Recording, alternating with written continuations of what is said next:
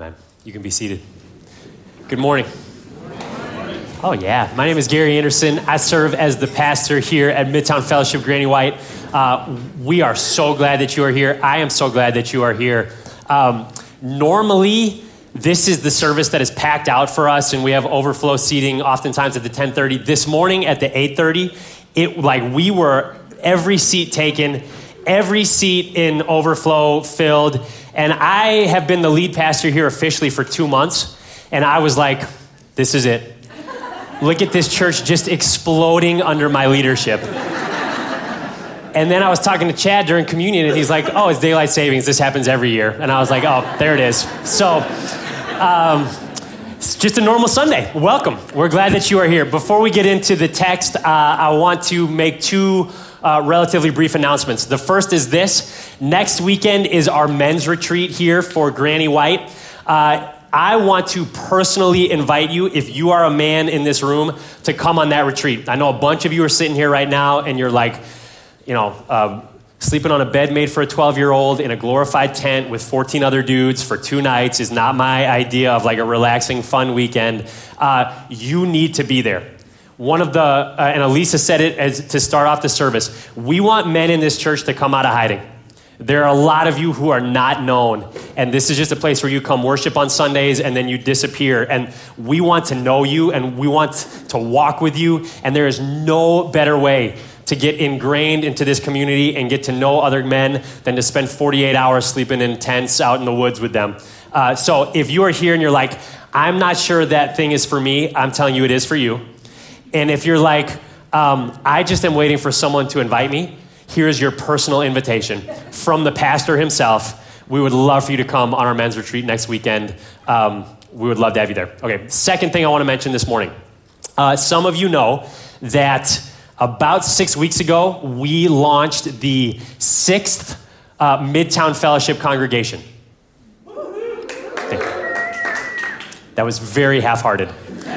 That congregation is in the Napier community in South Nashville, and that is a church unlike any that Midtown has planted up to this point. The Napier community is a community deeply impoverished. 97% of the Napier community lives below the poverty line, and it is extremely unchurched. About 5% of the people who live in Napier actually go to a church. The last church that was planted in Napier was 25 years ago. And so this is a huge missional effort for Midtown Fellowship at large. But here's one of the great challenges for Napier. They are planting a church. They started their services about 6 weeks ago.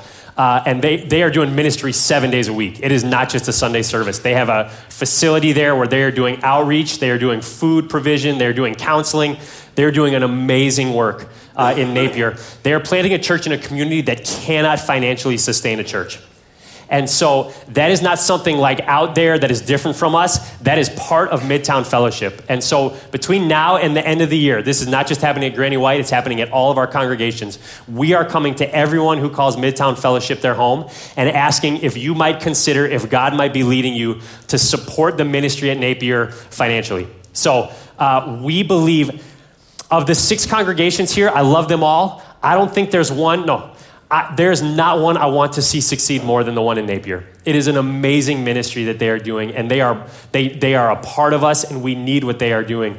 And so, the last few years, as many of you will remember, we have done a stocking drive for the Napier community, and we're going to do that again this year, and you'll get details on that in the coming weeks. But if you call Midtown Fellowship your home, if we have contact information for you, in the next few weeks, you will be getting a letter explaining what's going on there and asking if you would consider supporting Napier financially. Here's like my classic fundraising line. You ready for it? If everyone at Midtown Fellowship who calls this place their church home gave $25 a month, Napier Kitchen Table would be fully funded for going forward. Now, not everyone's going to be able to do that. Not everyone's going to be felt to be led by God to do that, but that is kind of the baseline for what we're hoping for from our congregations. And here's the deal. I just want to be really transparent with you. We are actually here at Granny White. We are behind on our budget this year. A little bit. No one's worried about it. I'm not worried about it, but I believe so much in what Napier does that before we ask you to help close our budget here at Granny White, we are asking, would you consider if God might be leading you to financially support and otherwise? Like, we want more than just financial support, but consider financially supporting above and beyond what you give at Midtown Fellowship Granny White to the ministry that we are doing in Napier, because they need us to make that run, and we need them for about 100 more reasons than they need us. So, good? You'll get more information on that. We'll get more information on the stocking drive as well coming out here in a few weeks. Now let's preach, or I'll preach, you all. It's a conversation, so we're all part of that. We're all part of that process. We're in Revelation 22 this morning, 1 through 5. Revelation 22, 1 through 5. I'll give you a minute to get there. We have spent the last several weeks in the book of Revelation. In this series, we're preaching in the wilderness, both literally and figuratively, the wilderness of Revelation. But praise God, he always delivers his people out of the wilderness, and we are coming out of the wilderness today. We've got 3 Sundays left in our series in Revelation, today, next week, and then 2 weeks from now. And this is where, the whole book is good, right? But this is where it gets really good. And if you were here for the first sermon in this series where we talked about Revelation giving us a vision of the shore, this is the vision of the shore that we've been waiting for this whole series. So Revelation 22, 1 through 5, meet me there. This is what it says. Then the angel showed me the river of the water of life, bright as crystal, flowing from the throne of God and of the Lamb through the middle of the street of the city. Also, on either side of the river, the tree of life, with its 12 kinds of fruit, yielding its fruit each month. The leaves of the tree were for the healing of the nations. No longer will there be anything accursed, but the throne of God and of the Lamb will be in it, and his servants will worship him. Take note of this phrase. They will see his face, and his name will be on their foreheads, and night will be no more. They will need no light of lamp or sun, for the Lord God will be their light, and they will reign forever and ever. This is the word of the Lord. Thanks be to God. We have 4 children. I know I've been running a lot with this last few weeks, but just hang with me for at least one more week. This fall, our youngest is 7, and this fall is the first time in 14 years that we've been parents that all 4 of our kids have been in a sport at the same time. So it's been a really kind of calm and relaxing fall. Particularly evenings and weekends have been very chill. But there is something I've noticed this fall as all of our kids are doing sports that I had seen a little bit before, but it has it really stuck out to me as we were watching our kids play sports this fall. And it is this: from the littlest to the biggest. When they are playing sports or whatever, soccer, volleyball, running cross country, it is remarkable how frequently the kids on their team look to the crowd or look to the sidelines or look to the stands. And it is way more than I have noticed before. During their games, the kids on my children's sports teams, they are searching the faces in the crowd looking for who? Their parents, yeah, whoever brought them there. And I started thinking, why are they doing that? It's and again, it's when they score a point, they're looking to the crowd. When they mess up, they're looking to the crowd. When they score a goal, they're looking to the crowd. When they let a goal in, they're looking to the crowd. When they hurt somebody else, they're looking to the crowd. When they get hurt themselves, they're looking to the crowd. Why are they doing that? Because there is a face in the crowd, or there might be a couple of faces in the crowd that they need to see something from while they are performing. They need to see the face of their parents more than they need to see the face of their coaches, telling them that they are good, that they are accepted, that they are proud, that they are loved. And here's what's really interesting. You would think that would be more prevalent in the littler kids. And what I have found is it's way more frequent with our older kids. I'm not talking just about my kids. I'm talking about everybody on their team. And here's what's really interesting about that. They are going to do that for the rest of their lives. Long after mom and dad aren't coming to sporting events anymore, long after mom and dad aren't around all the time, long after mom and dad have departed from this world, we are still scanning the faces in the crowd constantly, looking for a face that will give us what we need to see. We are longing to see a face that tells us we are good enough, we are loved, and we are wanted. And we will spend our whole lives scanning the faces in the crowd. We do it everywhere. We do it at work. That irony of that is not lost on me right now as I scan the faces in the crowd, looking for a face that's telling me I'm good enough and you're doing great. And we do it with our coworkers. We do it with our bosses and managers. We do it with the people that work for us. We do it with our coaches. We do it with our teammates. We do it with our friends. We will do it with our parents, whether we have a good relationship with our parents or a bad relationship with our parents. We are still longing to see something on their face that we need to see. In this day and age, we do it online. We do it on Facebook, and we do it on Instagram. We are constantly scanning the faces in the crowd, looking to see a face that will tell us what we need to hear, that will tell us just with a look what we are longing to hear. And I can say that so confidently this morning because I am a grown man. I am 41 years old. I know that's shocking to many of you. Such a youthful countenance up here. And I am still doing it. At the risk, this might be bearing too much of my soul for 10:50 on a Sunday morning, what feels like 11:50 on a Sunday morning. But if I'm just being really honest with you, I am not sure I know who I am if I am not trying to get you to like me. I am not sure I know who I am if I am not trying to figure out what your expectations are of me and how I can either meet or exceed them. Because I'm constantly scanning the faces in the crowd, looking for a face that is going to tell me I'm good enough and I'm loved as I am and I'm wanted. And here's the deal. We might get glimpses of that every once in a while, but we are never going to see the face that we are looking for, though we spend our whole lives scanning the crowd. But I've come along this morning to bring some encouragement. I've come along to bring some good news, because for those of us who are in Christ, that is not always the way it is going to be. There's a lot going on in Revelation 22, 1 through 5, and I wish that we had time to unpack all of it. We don't. But here's where I want to camp out this morning. I want us to sit in verse 4 for the duration of our time together this morning. For those who are in Christ, one day we will see God's face. And that feels like kind of this nebulous, esoteric, like what does that really mean? And I'm just trying to make it as concrete as possible. We will see in that face finally everything we have been longing and desiring to see for the first time and fully for eternity. One day we will see God's face. If I could give this sermon a title, and actually I can because it's my sermon. I wrote it. And so what I'm calling this sermon today is The End is Like the Beginning. The end is like the beginning, because we are coming to the end of all things. And what we're going to see as we start to unpack Revelation 22, 1 through 5, is that it actually sounds a lot like the beginning. So we don't have time to do the Revelation outline this morning. I know you all have it down and know it by heart anyway. But for those of you who are like, why did we jump ahead to Revelation 22? Here's why. We will come back to Revelation 21 next week. That is the beginning.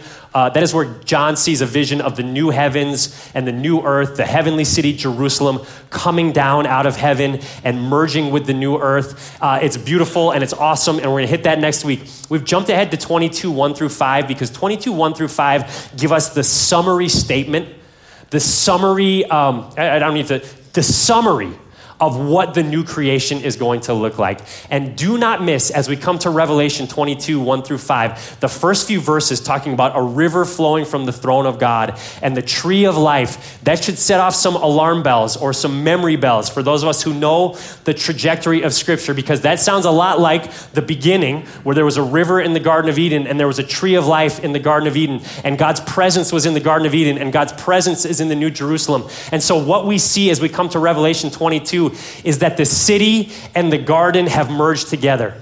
The city, which through Scripture has kind of represented man opposed to God. Cain was banished and he went to a city, the city of Babylon, trying to make a name for themselves in Genesis. The city of Babylon all through Revelation. Now the city has been redeemed and it has been turned into the garden, which reminds us of the Garden of Eden, which tells us that the end is a lot like the beginning. And what we find when we come to the end, God's there and Jesus is there and there's a river and there's the tree of life and it's like the garden again. And then we come to verse 4 and it says, and those who are in Christ, they will see God's face. And for us to fully understand what that means, we just need to take a little bit of a biblical theological detour before we get into the details of what I want us to learn about that. We need to understand what that means to see God's face as it relates to the rest of Scripture. So if we go all the way back to the beginning, that is 1,000 pages in my Bible. God only knows how many years it is from the time of the New Jerusalem all the way back to Adam and Eve. But if we go all the way back to the beginning, God created the heavens and the earth. He created man, Adam. He formed him from the dust of the earth. And do you remember how Genesis tells us that God gave Adam life? He breathed into his nostrils. I don't know if you've ever blown into someone else's nostrils. I actually would like to hear about that story if you have. But what theologians and scholars tell us is that if God gave Adam life by breathing into his nostrils, when Adam opened his eyes for the first time, what is it that he was looking at? The face of God. And then we know in Genesis 1 and 2 that after God finished creation and he said it was good and he saw man and woman and he said that was very good, he put them in the Garden of Eden. And what did God do with them in the Garden of Eden? That was too vague of a question. God was with them. God's presence was in Eden. There's all kinds of parallels. Eden was a temple. Like we don't have time to unpack all of that. Entrance was on the east, just like the temple on the east. God's presence was in the temple. God's presence was in Eden. When he banished Adam and Eve, he put cherubim to guard the way. In the Holy of Holies, there were cherubim over the ark. It was the place of God's presence. And as the old hymn goes, they walked with him and they talked with him. They knew God as a man knows his friend. That was about Moses later. But Adam and Eve knew God. They were with God. They were in relationship with God. They saw God. They saw God's face. And then sin entered in for reasons we may never understand. And sin broke that relationship with God. And if you remember what happened after sin entered in, God banished Adam and Eve from the garden. But what was that really doing? He was banishing them from the garden, but the garden was God's presence. And so what was he banishing them from? From his presence. They no longer could be with God. They no longer could look at his face. That was what was implied when they were banished from the garden. And what was implicit in Genesis 3 becomes explicit in Exodus 33. If you know the trajectory of the story of Exodus, Moses has led the Israelites out of slavery. They're wandering in the desert. Moses has this unique special relationship where he talks to God and God talks to him and tells him how to lead the Israelites. And at one point in Exodus 33, one of my favorite passages, I know they're all my favorite, but Moses comes to God and he says, "Show me your glory." What's he saying? He's saying, "I want to see you." And do you remember how God responds? He says, "This is what I'm going to do for you, Moses." He says, "I will put you in the cleft of the rock, and I will have my glory pass by you. And as my glory passes by you, I will cover you with my hand. And when I get past, you will be able to look upon my back." And then he says, "Because no man can look at my face and what? And live." He says, "If you saw my face, you would die. So I will just let you see my back." So Adam and Eve are banished from the garden. They cannot look at God's face any longer. Moses, who had maybe the most unique relationship with God of anyone who walked the earth, says, "Show me your glory." And God says, "You can't look at my face." And then we come to Revelation 22, and we have made it through all of the wilderness, all of the craziness of Revelation, the bowls and the trumpets and the seals and the destruction of Babylon. And we come to the new city, the holy Jerusalem. And what are we told in Revelation 22:4? Those who are in Christ, those who have been marked out by God as his, they will be in the new city of God, and he will be there, and there won't be a temple because God is their temple, and waters of life flowing, and trees of life, and fruit. And oh, by the way, they will see his face. And it might be the most important thing that all of Revelation teaches us. So the rest of the time we have together, I want to unpack it by trying to answer two questions. Only a 2-point sermon this morning. Doesn't mean it's going to be any shorter. What does it mean that we will see God's face? What does it mean that we will see God's face? And the first thing it means is that we will be satisfied. To see God's face is to be satisfied. King David, we got to go, just to understand this a little bit, we got to backtrack a little bit again to the Old Testament. King David, greatest king in Israel's history. When he reigned as king of Israel, most scholars and historians would say Israel was the most powerful nation, at least in the ancient Near East. It was the wealthiest. David was the king par excellence. He led the nation. God gave him the lives of his enemies. He overtook all of their enemies. He was successful in battle. He was successful in politics. He was successful in leadership. He would have been one of the wealthiest men on earth. He had everything that you could possibly want, at least if you lived 1,000 years before Christ. He didn't have a Nintendo or, a Tesla or any of those kind of things. But power, wealth, women, resources, he had it all. And what we know from the story of David's life is that he was a lot like Mick Jagger. He couldn't get no da-na-na, satisfaction, da-na-na. That is the extent of singing you will ever hear from me in church. One of the great fears of my life is that my microphone gets turned on by accident during worship and it's my voice that comes out through these speakers. I pray against it every Sunday morning before we come in here. So, and we don't know that David couldn't get satisfaction just from the story of his life. We know it because of what he wrote himself. So in Psalm 27:4, David, King David, who more than any of us in this room had the opportunity to explore every avenue to find satisfaction that this life might offer. In Psalm 27:4, David says, "One thing have I asked of the Lord, and that will I seek after." He says, "I want one thing, that I may dwell in the house of the Lord, to gaze upon his beauty and to inquire in his temple." David was like, I can't find satisfaction anywhere. There's only one thing that's going to satisfy me, and that is to look on the face and beauty of the Lord. Amen. And if it was true for David, how much more so for us? Do you know, most of you know this because many of you have experienced this. Do you know that when you are in the presence of something you desire, you have a physiological response to that? So when I first started dating my wife, when I was in her presence, my heart rate would go up, like I couldn't control it. My heart started beating faster. My palms would get sweaty. I had a hard time eating, genuinely. I was like, I don't want to eat. I just want to gaze at her beauty. I had a hard time forming coherent sentences. And for a lot of you who are like, does that mean she's in here this morning? Because that's what it sounds like this morning. The answer is yes. I had a physiological response being in the presence of something that I desired. And some of you may have experienced that as well. I found myself one time in a room, in a crowd with one of my favorite musicians, unexpectedly. Never talked to this person, never interacted with this person, never, nothing. But I was a little bit shaky because of it. And you all know, if Taylor Swift and Travis Kelce walked up in here right now, there'd be some heart rates that would go up. Because when we are in the presence of something we desire, we have a physiological response. And so here's the deal. Think back with me to that story about Moses from Exodus 33. Why couldn't he see God's face?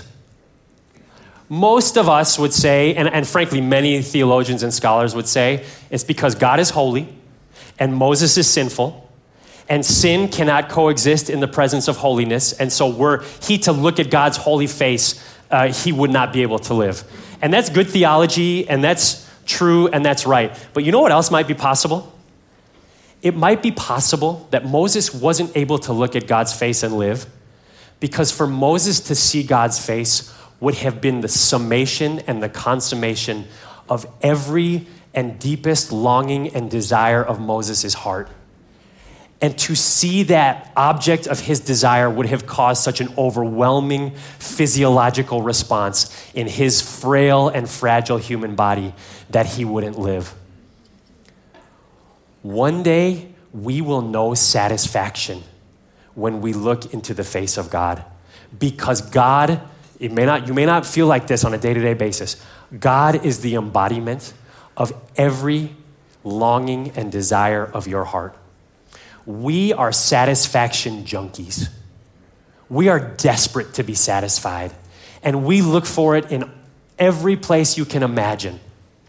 But just like drugs or alcohol, that when we get a little bit and we feel a little bit satisfied, the next time it's going to take a little bit more of that hit to help us feel satisfied. And so we are constantly looking to be satisfied and always feeling left wanting, left empty. You name whatever it is that you're running to for satisfaction, whether it's money. John Rockefeller, he was the Elon Musk of his day, probably the richest man in the world. Reporter famously asked John Rockefeller one time, "How much is enough, Rockefeller?" And you know what he said? Just a little bit more. And that is every one of our hearts, whether it's money or success or experiences or whatever it is that we are running to for satisfaction. Sleep, rest, vacations, it never quite gets us to where we want to be. Am I wrong, or are we tracking with me here? And one day, the promise of Revelation 22:4 is that for those who are in Christ, you will behold the face of the one that you were made to look at. We were made to look at God's face, and we are not able to do it in the sinful state we are in right now. But one day, when we see him, we will be like him, our bodies will be changed, and we will behold the face of God, and we will know what it means to be satisfied. Which for most of us, we can't even comprehend what it would mean to be satisfied, to have no more wants. I can't fathom what that would be like. But that is what it will mean to see God's face. So we will see God's face, and it will mean that we will be satisfied. And here's the second thing that it will mean to see God's face. It will mean rest. We will know rest when we look into God's face. So lest you think I'm going to preach this whole sermon without actually going to the text, jump back with me to, let's just do verses 4 and 5. So it says, they will see his face. Then it says his name will be on their foreheads. That's not literal. That just means that we will be able, for those who are in Christ, it will be obvious that they are God's when we are in his presence. And then look at verse 5. And night will be no more. They will need no light of lamp or sun, for the Lord God will be their light, and they will reign forever and ever. Now, again, we just need a little biblical theological context to understand what this verse is telling us. So, in the beginning, before God created the heavens and the earth, you remember what the state of things was? Darkness. And what were the first words that God spoke as he spoke creation into being? Let there be light. And through all of Scripture, one of the major themes is the contrast or the battle between light and darkness. When Jesus comes, John, the gospel writer, in the first chapter in his prologue says, when Jesus came, the light has entered into the darkness and the darkness cannot overcome it. Because all throughout Scripture, darkness represents evil and sin and the forces who are opposed to God, and light represents who God is and the change that he brings. And we don't have to just listen to how the biblical writers use darkness and light. We can just look to our own experience. Do we like darkness? No, we don't. Darkness is scary. It's why when I'm home alone, I like to sleep with a light on. Because when it's dark, there are unknowns. We can't see. Like, it's literally the definition of dark. I'm like, I don't have to bear this out too much. When it's dark, you can't see what's there. You don't know what's going on. You don't know what is in the dark. But when the light comes, now you know, and now you can see. And that is such an amazing picture for how we are doing life. Because for anyone who says, I am a follower of Jesus Christ, and then follows that up by saying, and I have never doubted, I've never had fear, I've never been anxious, I've never worried, then I would say, then you're a liar. Because that is just the nature of what it means to follow Jesus. There is darkness that is always pressing in this side of eternity. There is darkness that is full of unknowns. We are constantly wrestling, even those of us who call ourselves followers of Jesus Christ, with, is God who he says he is? Is he really good? Because my lived experience doesn't feel like there's a good God who is marking out and leading me every step of the way. Is he really real? And that's not something that we need to be like, oh, that's a lack of faith. That's exactly what faith is. To follow Jesus is to walk in faith. That is one of the main teachings of this book. And it defines what faith is. Faith is hoping in something that we cannot be certain of. And so for those who call themselves followers of Jesus Christ, for those of us who are disciples of Jesus Christ, the whole trajectory of our walk through life this side of eternity is fighting against the darkness that is constantly trying to press in, saying, is this really real? Is he really good? Did God really say? Is it really all going to work out in the end? And then one day, we are going to see his face. And what Scripture says is that faith will be no more. There will be no more need for faith. We won't need to hope for something that we aren't certain is actually going to happen, because we will behold the face of God, and all of the doubts, fears, frustrations, anxieties, worries, cares, disappointments will be gone, because the light will flood into the darkness. And what all of those things cause us to do is to be tired. We are fighting constantly, and it is exhausting. And one day we will behold the face of our Maker, and we will fully and finally rest. There is a great scene, and I'm running hard with movies from my childhood. Actually, Robin Williams movies from my childhood. There's a great scene in a movie from my childhood called Hook, which is a story about Peter Pan after he left Never Never Land and grew up. And then he goes back to Never Never Land. And it was Peter Pan. I won't grow up. I don't want to grow up. And he leaves and he grows up and he becomes a man. And he's got glasses and he's a little bit overweight and he's got gray hair. And he comes back to Never Never Land, and all the lost boys are like, you're not Peter Pan. And there's this amazing scene where he's sitting down in the dirt and they're all standing around him. And one of the little lost boys walks over to him and he puts his hands up on his face. And he starts manipulating his face, and he's pushing up his cheekbones, and he's pushing away the wrinkles. And then all of a sudden a smile comes over that little kid's face, and he goes, "It is you, Peter." He goes, "There you are." And though the text doesn't say this, I don't think it's too much of a stretch to say that one day you will hold God's face in your hands and you will say, "It is you, God. There you are." And all of the years of fighting, all of the years of pushing back against the darkness, all of the years where it felt like the darkness was going to win, all of the years of questioning and wondering, is this even real, will be gone. And you and I will fully and finally be able to rest. I used to work, I still work, just in a different way. I used to work in the business world, and I spent a number of years on the sales side of an organization. And we would have, every year in December, we would have our year-end sales meetings. And those sales meetings are where all of the salespeople from my company, which was like maybe 100 or 110 people, would come in from all over the country for 3 days of meetings at the end of the year. And the 4 regional sales managers were there. One of them was my boss. The national sales manager was there, the CEO. They brought in speakers, all this stuff. And it was billed as like a camaraderie, like rah-rah, let's rally the troops and go get them for another year. And that was a little bit, but mostly what it was, and I know some of you will have experienced this, it was a lot of posturing. It was a lot of kind of who's the best and who's better than them, and who's done the best job and who's not doing great. And those meetings were not just kind of like, let's share best practices. They were also the meetings where people got demoted. So it's like, halfway through day 2, you heard about so-and-so is getting pulled off the road and putting back on the inside.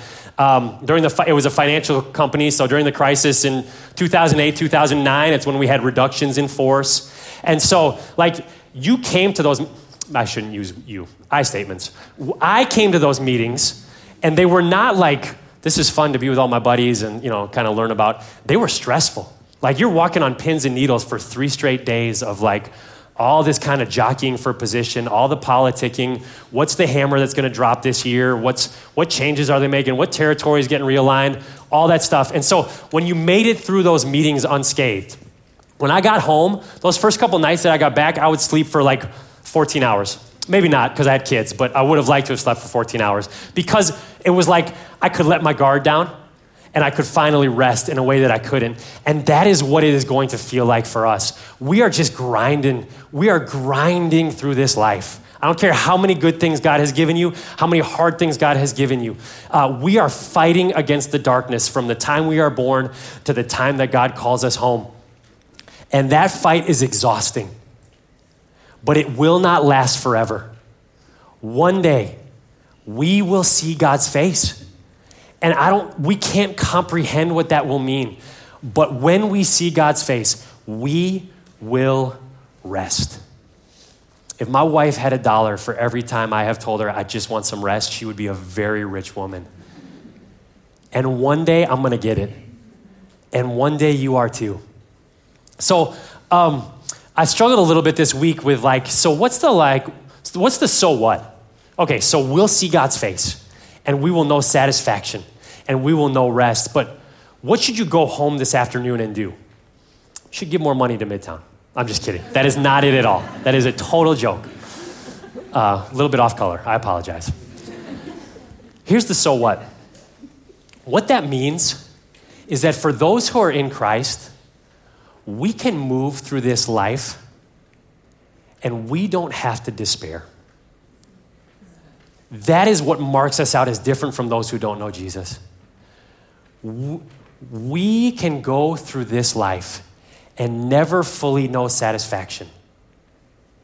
We can go through this life and never fully know what it feels like to fully and finally rest. And we can, know that actually that's to be expected. We're not supposed to find satisfaction. We're not supposed to find rest here. This is one of the most overused preacher quotes. It's C.S. Lewis. You're welcome. I'm going to paraphrase it and butcher it, but C.S. Lewis, it's used a lot because it's so good. C.S. Lewis said one time, if we find in ourselves a longing that nothing in this world can satisfy, maybe that means we were made for a different world. We can go through this life not getting the satisfaction we are longing for. We can go through this life not getting the rest we are longing for. We can go through this life constantly scanning the faces in the crowd and never seeing the face that fully and finally tells us we are good enough and we are loved as we are and we are wanted. And we do not have to despair because we know one day that is coming. If we do not have that hope, if we do not have that vision of the shore, and this life does not give us good things, if this life does not give us the satisfaction we are longing for or the rest that we are longing for, and we do not have the hope of Jesus, we are despairing. But if we believe that what this book says is true, if we believe that what Revelation says is true, is actually going to happen, and that one day we will look at the face of God, then whatever this life brings us, we can be sad, disappointed, frustrated, mad, angry, question, all of those things. But we do not have to despair because we have a vision of the shore. I want to go home on this. I think for many of us, and myself included, when we think about what does it mean to see God's face, like that feels, again, so nebulous and so out there. It's hard to get excited about that, but it's also hard for me to get excited about it because I have now spent 41 years looking at faces, longing to see a face that I have yet to actually see. And so it's like, hey, one day you'll see God's face and that's going to be different. It's like, well, if you know like who I am and kind of the failures of my life, the sin that I know is just like constantly there, so many times that I have just face planted and done what is wrong when I knew what the right thing to do is, it's hard not to expect that when I see God's face, like I already know what that face is going to be like looking back at me. I'm not mad, just disappointed with you. And I just want to draw us, like, as we close this up, I want to take us to one really beautiful verse in the book of Luke. Luke has given us the passion narrative. He's telling us about the night that Jesus was arrested. And Matthew and Mark tell us the exact same thing, but they don't include this one detail that Luke does. At the Last Supper, Jesus tells his disciples what's going to happen, and he tells Peter, and Peter says, that's not going to happen. And he tells Peter, actually, you're going to deny that you even know me 3 times tonight. And Peter is like, I love Peter. He's like, I will die with you. He's like, I would never do that. And then Jesus is arrested, and Peter's terrified, and Jesus is taken to the high priest's mansion, and he's questioned there, and Peter follows at a distance. And if you know the story, Peter's outside there kind of waiting to see what's going on. He's warming himself by a fire, and 3 separate times, someone says to him, "Hey, weren't you with Jesus?" And he's like, don't even know the guy. He's like, "Hey, don't you know Jesus?" And he's like, "Nah, never seen the guy." And then he's 3 times he denies Jesus, and then the rooster crows. And Matthew and Mark don't say this, but Luke says that as the rooster crows, Jesus is being led by the Roman guards out. And Luke says that Peter looked at Jesus, and Jesus looked at Peter, and then Peter wept. I think most of us, myself included, when we come to that, we're like, yeah, totally understand why Peter wept. Because when he saw the face of Jesus through the crowd, what he saw was, I'm not mad, just disappointed. Peter, didn't I tell you this was going to happen? Peter, are you really that scared that you couldn't just admit that you know me? But if that is the face that Peter saw in Jesus, then the gospel is not true. Because that is the furthest thing from what he saw in the face of Jesus. What Peter saw in the face of Jesus that night was that he is fully loved, that he is fully accepted, that he is wanted just as he is. What he saw in Jesus' face that night was unconditional, unexplainable love. And that is why he wept. And so if you're sitting here this morning, you're like, I'm not sure I actually want to look into the face of God because I don't think I would like the face that is looking back. I need to tell you some good news. When you see the face of God, for those who are in Christ, the only thing you will see is unconditional, unexplainable love. All you will see in the face of God is the same way he looks at his son, Jesus Christ, saying to you, you are the beloved. With you, I am well pleased. It is the face that we will spend our whole lives longing to see. And for those who are in Christ, one day we will see it, and everything will be changed. We are going to come to the communion table now. And I want to remind us as we do that the reason God gave us the sacrament of communion was to remind us of who we are in him. Because all week long, we got all these voices, we got all these faces looking at us, telling us we're somebody that we're not. And when you come to the communion table, when you partake of the body of Christ and the blood of Christ shed on a cross for you, you are reminded, I am reminded that we are the beloved. That God looks at us the same way that he looks at his son and says, you are fully loved just as you are. You are fully accepted just as you are. I want you just as you are. So if you can sit here this morning and say, I have bowed my knee to Jesus Christ as my Savior, my encouragement to you is do not walk to this table, but run. That we might be reminded of who we are in him. But Scripture is also clear that this is a family meal. This is for those who are in God's family. And so if you are here this morning and you are like, I actually have never bowed my knee to Jesus Christ, I actually would be terrified to look into the face of God this morning. My ask is that you don't come to the communion table. But there is no better moment than this moment right now to make the decision that actually I want to know God in that way. I cannot save myself and I need Jesus Christ to save me. And if that's you and you want to make that decision this morning, it would be the highlight of my week to talk to you about it. A few instructions before we come to this table. The way we do communion here at Midtown is we invite you all to come down front. We have these kneelers. If you're able to, we invite you to kneel down at the kneelers. If you would like someone to pray for you, just cross your arms over your chest and one of our servers would be delighted to pray for you. When you are ready to take the elements, take your time. Just put your hands out and you will receive the bread and the cup. We have wine and grape juice. The wine is on the outer rings of the tray in the clear cups. The grape juice is in the middle of the tray in the colored cups. I think that's right. Someone correct me if I'm wrong. When you're ready, you can start forming lines down all 3 aisles. When you are done, just head out those doors and circle back and come in the back. And I just want to encourage you with this. I know it's really tempting right now to take communion and then be done. Go get the kids and go head home for lunch, particularly because we're an hour behind.